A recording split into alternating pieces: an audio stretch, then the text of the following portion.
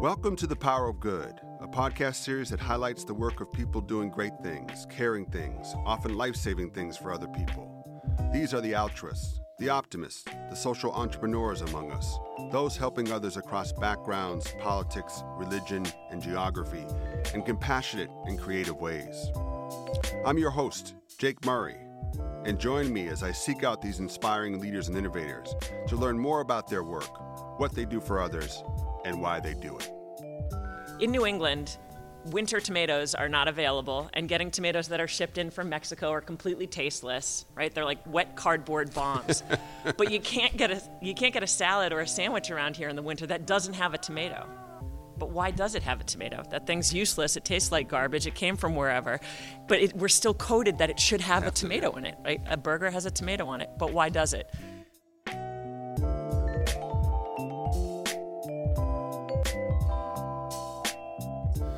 Known as The Hub, Boston is the home of individuals and organizations that are always looking to push the envelope and make the city a center for innovation.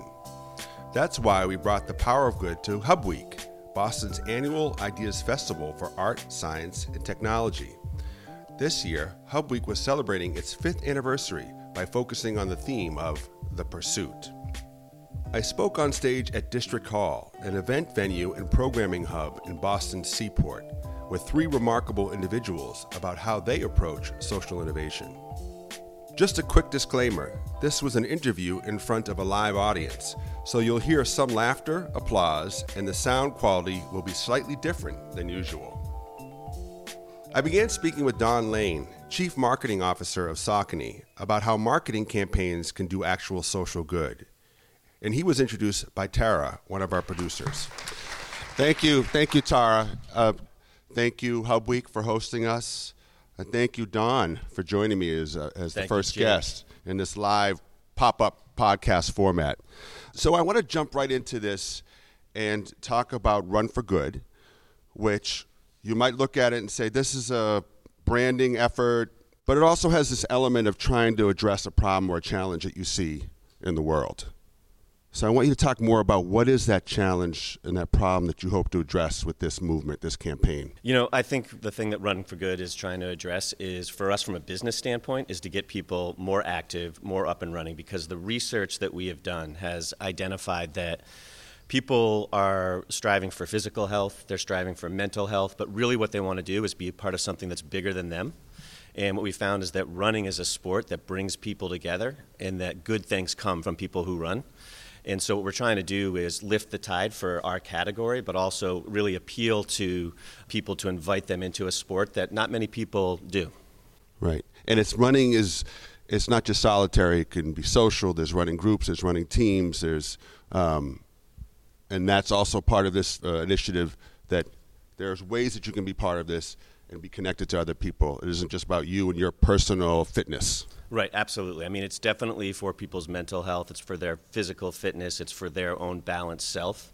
But no, there's an absolute community aspect to it. One of the things that we like to say is that it's not just about what we say. What we do is more important than what we say. So we undertake initiatives like we conducted the first Instagram relay race back in June, and that idea was to get a virtual community of people to go out and get up and running and then challenge others to run with them, and we had people from 36 countries participate in it. So what would you say to the many folks in the world or in the U.S. who are not runners? What are the ways that they can participate in this Run for Good campaign, or what are the ways that this appeals to them? Well, I mean, I don't want to beat around the bush here. We are trying to get people up and running. Look, running doesn't have to be intimidating. You don't have to even consider yourself a runner to run and get a lot out of it. We conducted a lot of research. We did ethnography around the world, across all continents. And the thing that we found that was really interesting is that even the most avid runners don't describe themselves as runners. But when we ask them why they run, they can't stop talking. They talk about how they first started for physical fitness. What they found along the way is that they keep running for mental health. They may run for charity. They may run for the ability to have pizza or drink beer and not totally let themselves go. They may run for keeping in shape for another sport that is their primary sport, but this is cardio and how they stay in shape. And at the end of the day, people are running for goodness, however they define it. And in a world that's full of a lot of badness, what we're trying to do is be a brand that stands for something more than just our sport, but the power of what our sport can do for the person, but also the goodness that they can bring to the world by being more balanced, more physically and mentally fit, and more of a contributor to the greater good, if you will. I'm curious about you in your experience with running, or what running has meant for you. Yeah. What has it meant to me? Yeah. For me, it's a chance to get away from it all. What I love to do is just throw my headphones on and just get the hell out of here and just get up and running. And what I find is that when I do that, I'm my best self. What I find when I don't do that, I was in a meeting the other day and a guy on my team who has no problem telling me the truth. I was, you get hangry. I was getting rammy. I think I hadn't run. You were grumpy. You were irascible. Yeah, I don't know what it is for running. Maybe rammy. I don't know what it is. And he looked at me and he goes, "You haven't run today, have you?" And I said, "You got me on that." You think there's a code at your work where they say, I don't know if Don ran today. Let's just kind of keep it cool because we got to make sure, people stop making eye contact with me, I think. I don't know what it is. No, it doesn't happen too often. The use of running or endurance sports to raise awareness about something or raise money, this relay that you did. Yeah. Why are endurance challenges a good way to raise money? I'm thinking of the Pan Mass Challenge, different walks for hunger, marathon teams. Why do we tend to support those kinds of fundraising efforts? What's the appeal? I think that people want to be part of something and they want to participate. And it's one thing to donate money, and there's nothing wrong with donating money if that's what you can do and how you can give back and be a force of good in the world. But I think what most people crave is the ability to participate in it. And when you think about it, running's the most primitive sport. You didn't even need shoes. We'll sell shoes to anybody, but we couldn't sell them to cavemen. They got up and running. It's an easy thing to do and participate in. So I think that's what it is. I think people want to give back and be a force of good in the world, and running's just a very easy way to do it. It's fun, too.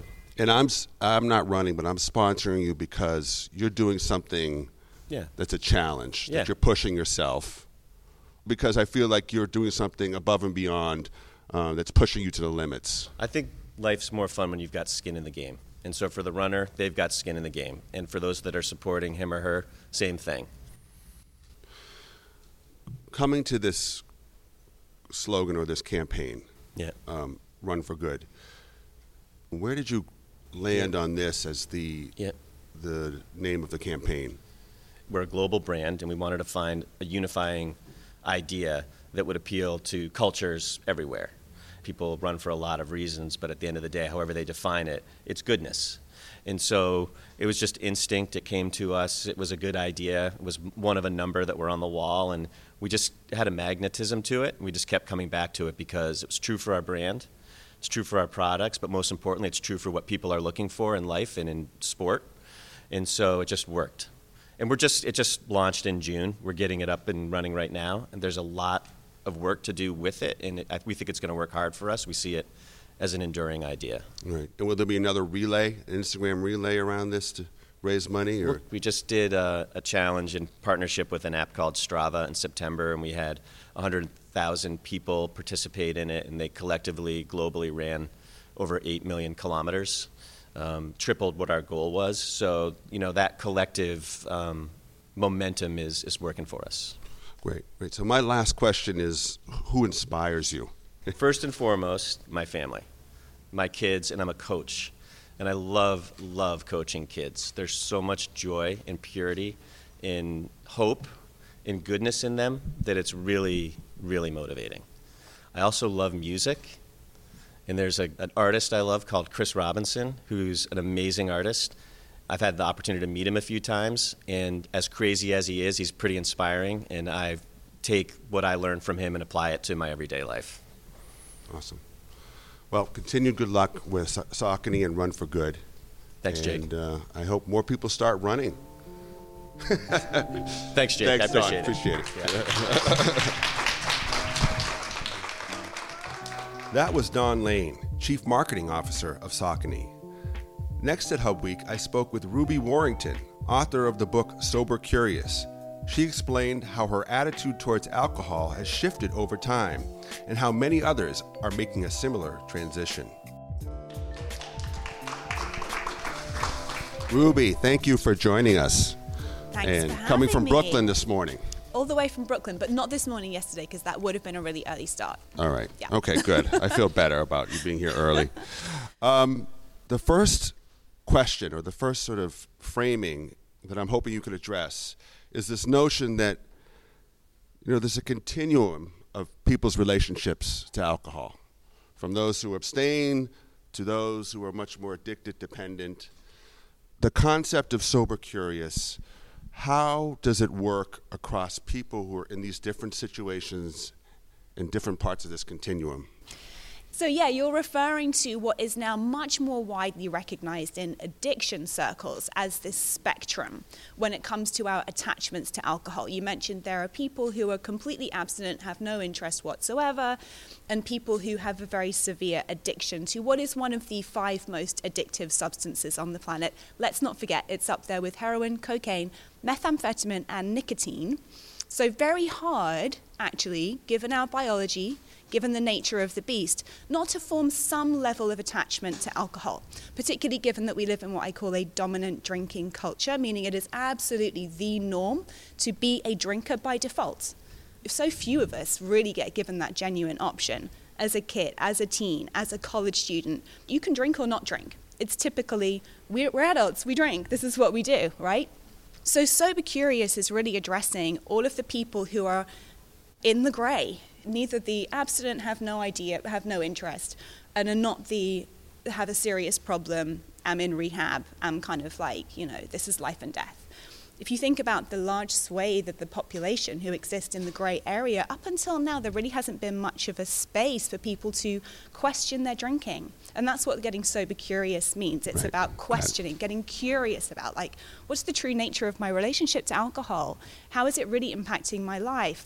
Am I just drinking by default, or am I drinking because I really choose this for myself? Right. So it's opening up the conversation about addiction, partly to destigmatize addiction. There's so much stigma that exists around the subject of addiction, and we have so many kind of ideas about what it means to be an alcoholic or to be addicted to alcohol. But like I said, I think it's actually much harder to maintain a completely quote-unquote normal relationship or to drinking than it is to become addicted on some level. So it's this spectrum of people in their relationships with alcohol in which there is some choice. People have been asking me, why did you write this book? What's this Sober Curious movement about? And I think the deepest mission is that it's about making it really as normal not to drink as it is to drink, so that we really genuinely do have that choice. Right. Are there differences across gender and age in terms of the ability to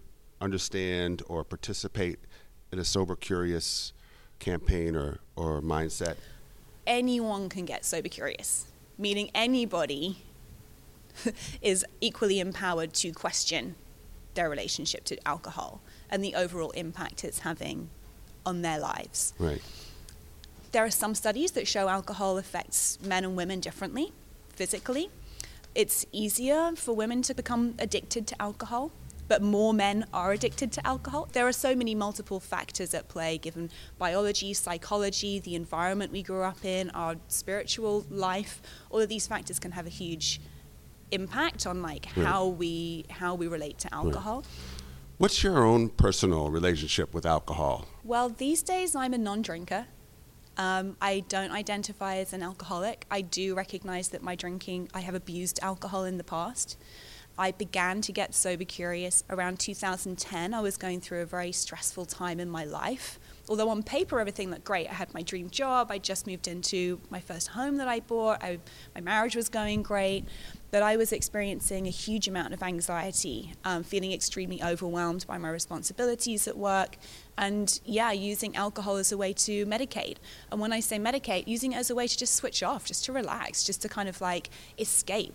But I think what's happening now is people are questioning whether alcohol is the best and the healthiest way to escape. We're finding other things like meditation, we're finding yoga, we're finding mindfulness, we're finding other ways to connect. The conversation around mental health is expanding exponentially, and I think that people are just questioning, is this escape serving me? And so for me, I was using alcohol as a way to escape. At the time, I didn't see it that way. At the time, I was just drinking because I'm a Londoner and that's what we do. You're going out at night, and that's what everybody's doing. Every social situation, we can all relate, right? Every dinner, every party, every restaurant, every date, every concert, every social situation is awash with alcohol. Yeah. And stepping out of that can be very intimidating. But I found when I really questioned what was going on and how alcohol was impacting my well-being, there was a very strong correlation between feeling overwhelmed, anxious, and how much I was drinking. The nights when I drank, it was exacerbated times 100. And so I've got to a point where I genuinely see no need and have no desire for alcohol in my life. But I'm not saying that I won't ever have a glass of champagne at a wedding. Got it. You know? Got it. All right. It's just that when I have, so the rule recent is that times, we can all have a glass of champagne at a wedding? Is that the rule?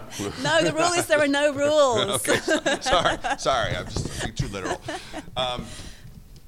So I'm curious about your perspective, and you're from the UK, and people from different cultures, what their relationship is with alcohol. In many cases, it's introduced earlier, it's much more casual.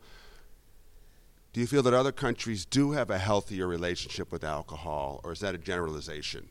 Somewhere in Europe or France or Germany, where it is a generalization and it isn't. For example, Britain does have the highest kind of like numbers of binge drinkers in the world. In fact, British women in their 40s are the most voracious binge drinkers in the world. Women in their 40s in Britain? Yes. Okay. We grew up against a backdrop of Sex and the City as our kind of like, and the Ladettes, which I don't think you had here, but Ladettes was a kind of feminist movement in the late 90s where women were taught to have sex like men, be as rude as men, be as mouthy as men, drink as much as men. So it was about drinking pints of beer. And so, yeah, in terms of breaking it down, Sober Curious has sold the most copies in English-speaking countries. So it's England, US, Canada, Australia.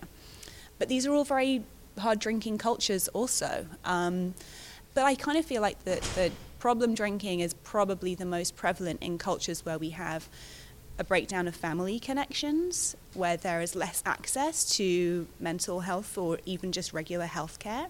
So yeah, I think that, you can look at sort of social cultural factors at play here also. Right. I think one of the challenges of being sober curious is that you're around people who are drinking. All the time. Right. Or that if you're not drinking, people think, why are you not drinking? What's going on with you? Or are you pregnant? Or what is the if you're a woman, you're pregnant. Yeah. And if you're anybody else, you have an alcohol problem, so there's something wrong with you. Right. Yeah. So those who are interested in Sober Curious, are you preparing everybody to sort of coaching? Like, this is what's going to happen. These are the kinds of things that you're going to face. This is what you need to be ready for. There's a chapter in the book on conquering FOMA, fear of missing alcohol. And I address this issue, the issue of peer pressure, because it's huge. And it's often the first question that people have. A lot of people are very curious. They're feeling very excited and empowered by this decision to no longer be beholden to a substance which is kind of potentially causing them some problems. Even if those problems are only a hangover. A new study came out last year that identified 5 levels of problem drinkers. Level number 1 being people who experience hangovers. I would say that's probably the majority, if not all, people who would class themselves as just kind of regular social drinkers. But the number 1 problem that people come to me with is, what are people going to say? How am I going to explain my choice? How am I going to defend this in a way? Like, what am I going to say? The only way to really overcome FOMA is to put yourself into those situations and confront it head on, Right. I encourage people not to make excuses, like be honest about it. Honest might simply mean, I'm really enjoying not drinking right now. If people want to question you, but really, why aren't you drinking? You can always come back at them, why are you? Right. And actually start a conversation, Yeah. Why are you drinking? Why are you drinking? Okay. All right. Boomerang that question. I'm going to use myself as an example. I have a lot of sort of social anxiety. I've been using drinks to sort of feel more comfortable when I'm going out at night. I stopped doing that. What's the chance or the likelihood that I might start doing other things? other vices, let's say, to sort of to ease your social anxiety? Yeah, to address the underlying issues. The first thing I would say is question your social anxiety. Perhaps you're not as anxious as you think you are. Perhaps once you actually get into the situation without a drink, you might realize, oh, you know what, this isn't so hard. Like, maybe these people aren't as interesting as I thought they were, in which case I can leave early, but but maybe I'm not and that say anxious. that. No one's interesting, I'm leaving, right? Yeah, maybe I'm more confident than I thought. I mean, I, like many of us, began drinking in my teens. And it was for those reasons. I wanted to feel more comfortable. I wanted to fit in. I was shy talking to boys, like all of those things. And so if I have been teaching my brain from the age of 15 that I need this substance to feel comfortable in social situations, that's quite a lot of programming that needs to be undone. That's quite a lot of neural programming that can be rewritten. But the way to rewrite it is to override it by putting yourself in those situations and proving to yourself, I don't need alcohol to be standing in this bar. Perhaps I do need some new friends, or perhaps I'm just not in the mood. You may find yourself socializing differently. Right. How big is social media in promoting this idea and having others feel like there's a whole community out there who are like me and thinking this way? I think that social media, I have many thoughts about social media.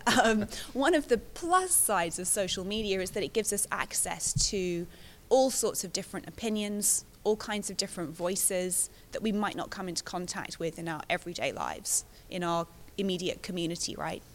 And so I think that people are able to find support, stories like theirs, stories unlike theirs, and inspiration on social media. And this movement has definitely been very much fueled by the social media platforms. Yeah. And it's also an advertisement. There's an event where people can go to the Sober Curious. Absolutely. And so we walk into a Sober Curious event, and what's happening? What are we drinking? Well, this is the very interesting thing. I mean, honestly, this year has seen an explosion of alcohol-free options coming onto the market, whether it's delicious alcohol-free craft beers. There's a great athletic brewing company. They advertise beer for runners, because actually beer is a great isotonic sports drink, alcohol-free beer. That is.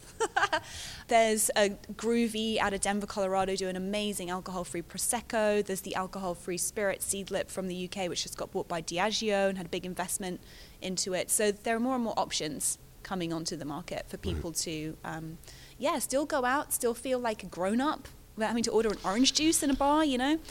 You don't have to drink or take your clothes off to have a good time. You don't. That's what it comes down to.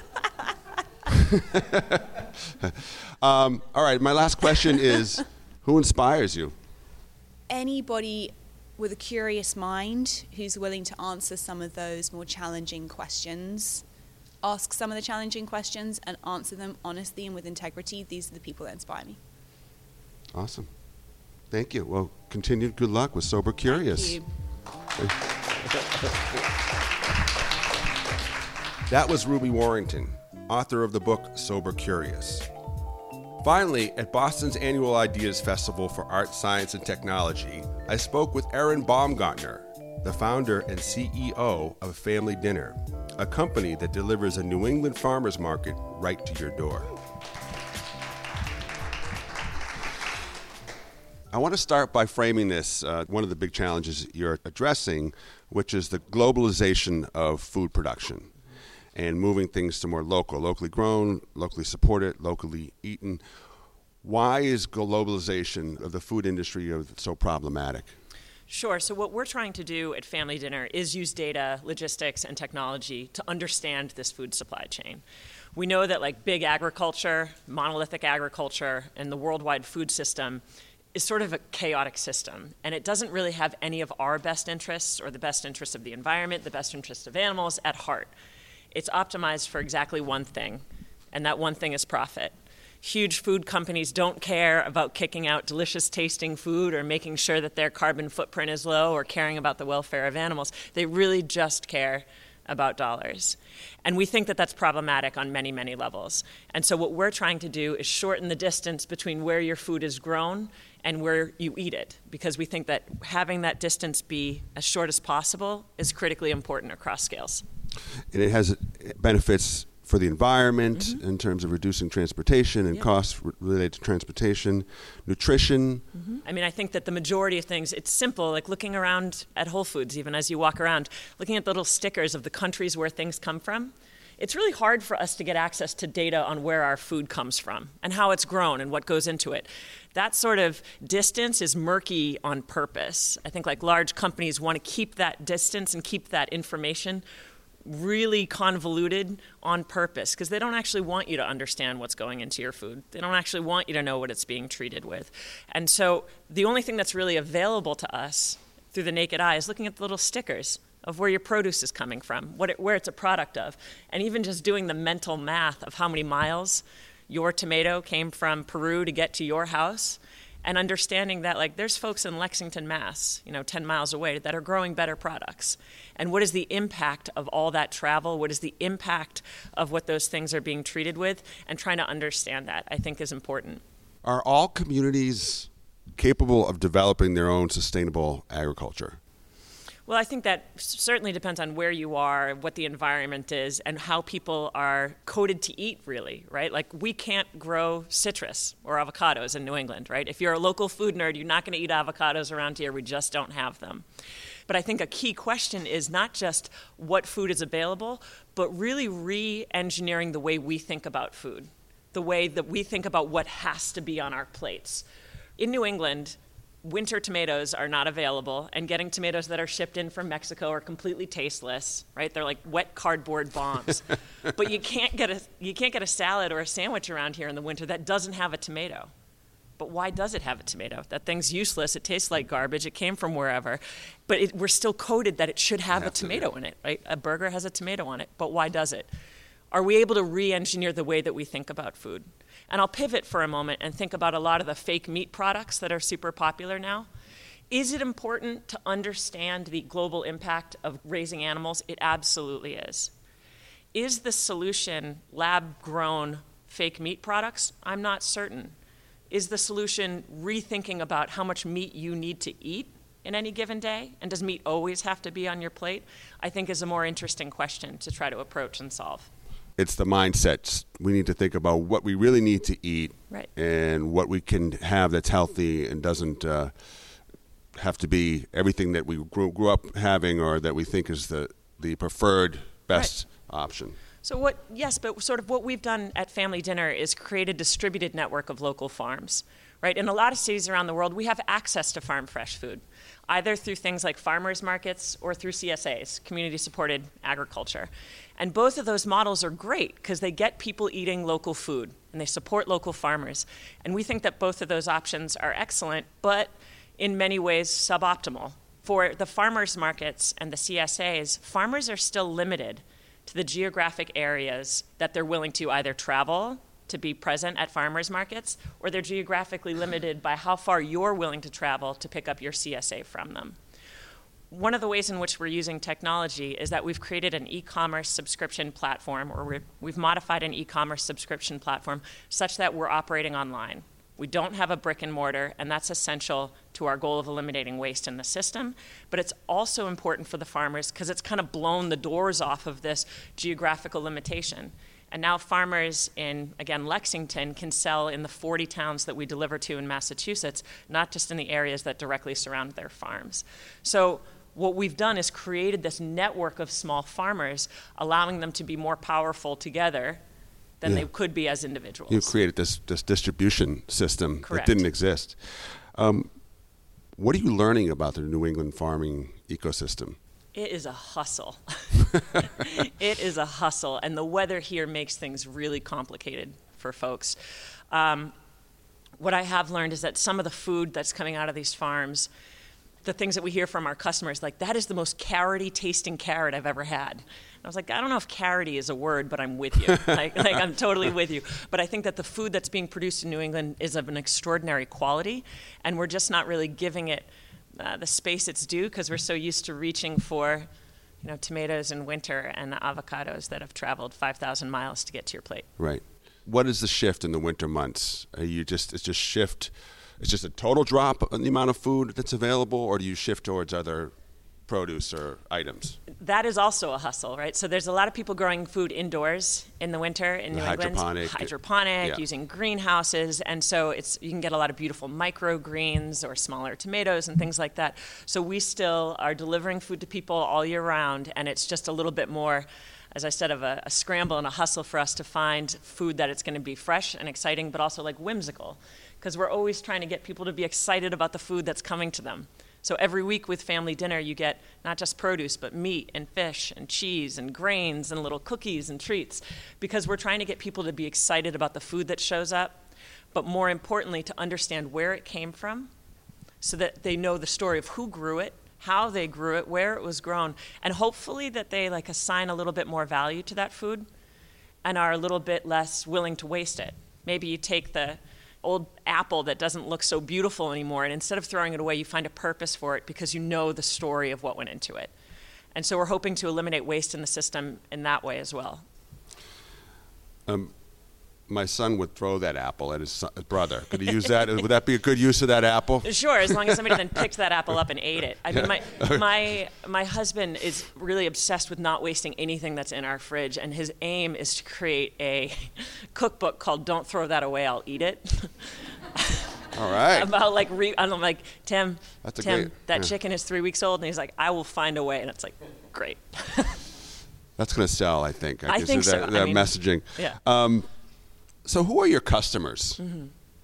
So we're bringing whole ingredients. When you open a bag from us, it's whole ingredients. Nothing is chopped or prepared or wrapped in 30,000 kilometers of plastic that you then have to throw away. You're receiving whole things.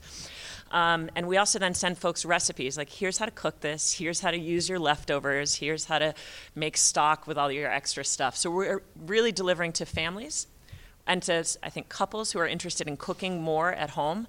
And one of the fun things that we hear from people is that they're getting more playful in their kitchen, and they're getting more comfortable in their kitchen using these ingredients.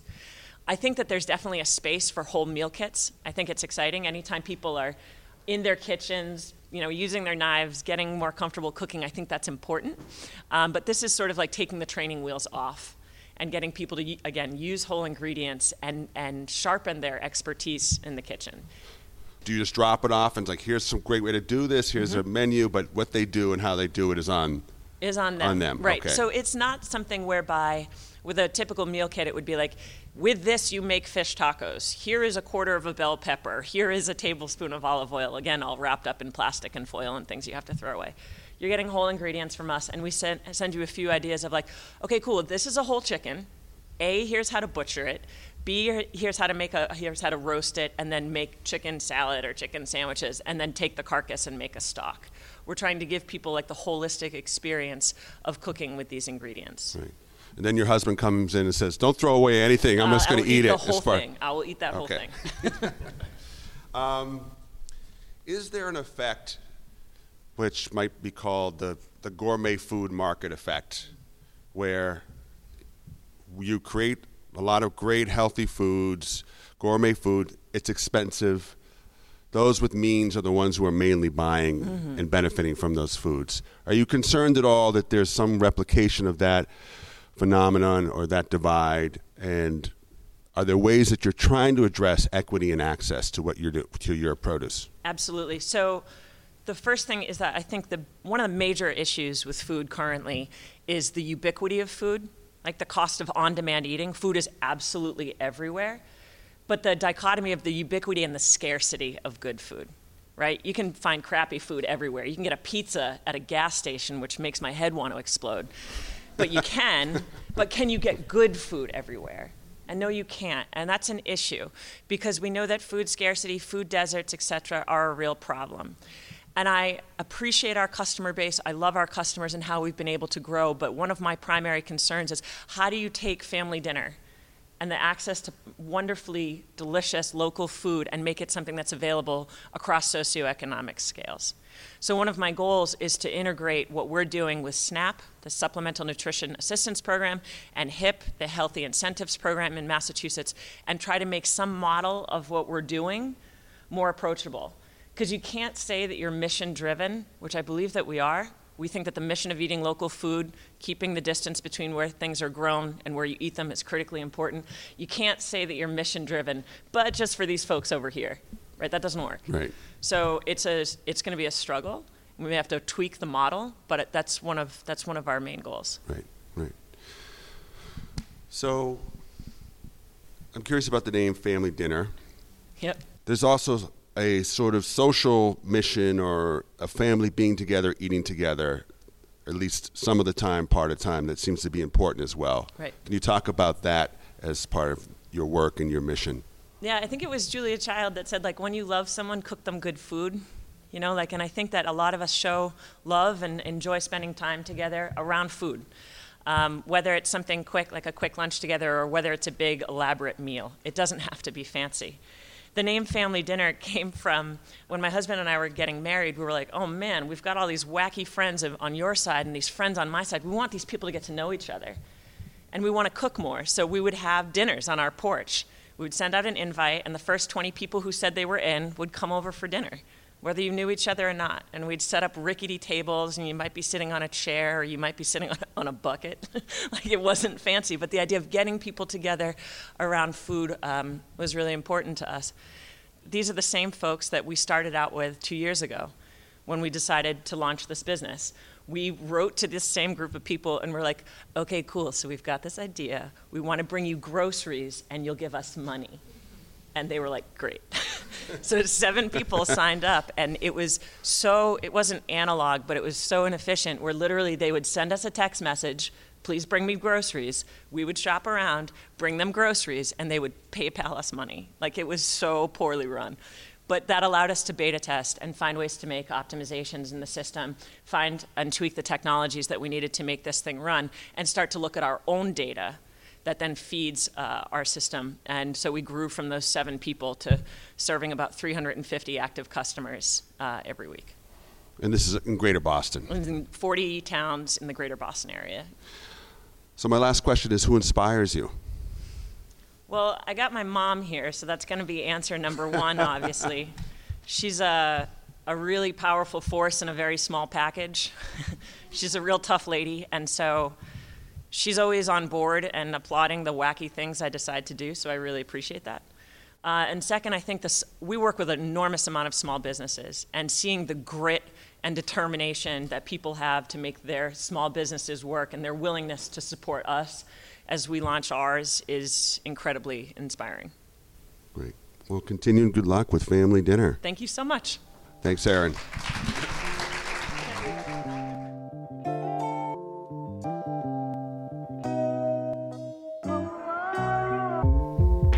Power of Good is a production of Inkhouse, an integrated PR agency of and for changemakers. It's available wherever you get your podcasts. To learn more about people doing great things in creative ways, or to share your story, visit us at inkhouse.com/agency/insights, and be sure to follow us on social media at InkhousePR. If you want to connect directly, email us at powerofgood@inkhouse.com.